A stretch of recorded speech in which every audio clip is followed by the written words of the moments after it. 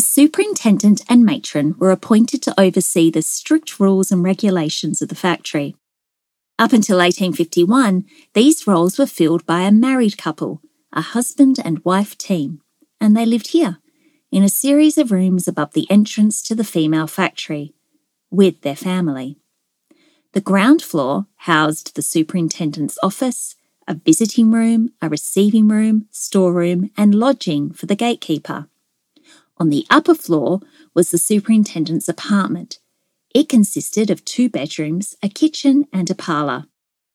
It must have been a strange and challenging environment in which to raise a family. Domestic rooms built into the factory's high walls. 2 windows would have looked directly into the factory's nursery yard.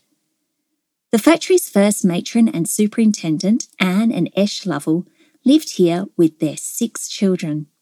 The next couple appointed to the roles were Mary and John Hutchinson, whose home was also filled with many children. The Hutchinsons were the longest-serving superintendent and matron, spending 19 years managing the women at the female factory. Their almost 2 decades here were not without their controversy.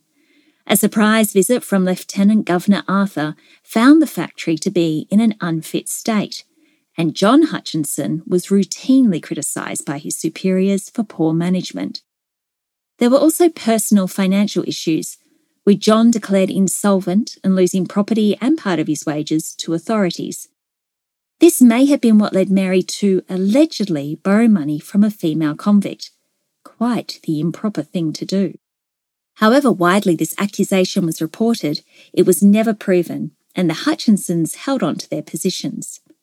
And they continued to do so, even after the harrowing and widely reported inquest into the death of a baby in the nursery. Mary, in particular, became a target in the press for her seeming lack of action and lack of care for the infants in her charge. Mary Hutchinson bore 8 children while working at Cascades Female Factory. She and John had 12 children in total. 6 of those died before adulthood. It could be said that the grim, grueling conditions of the factory affected everyone within these walls.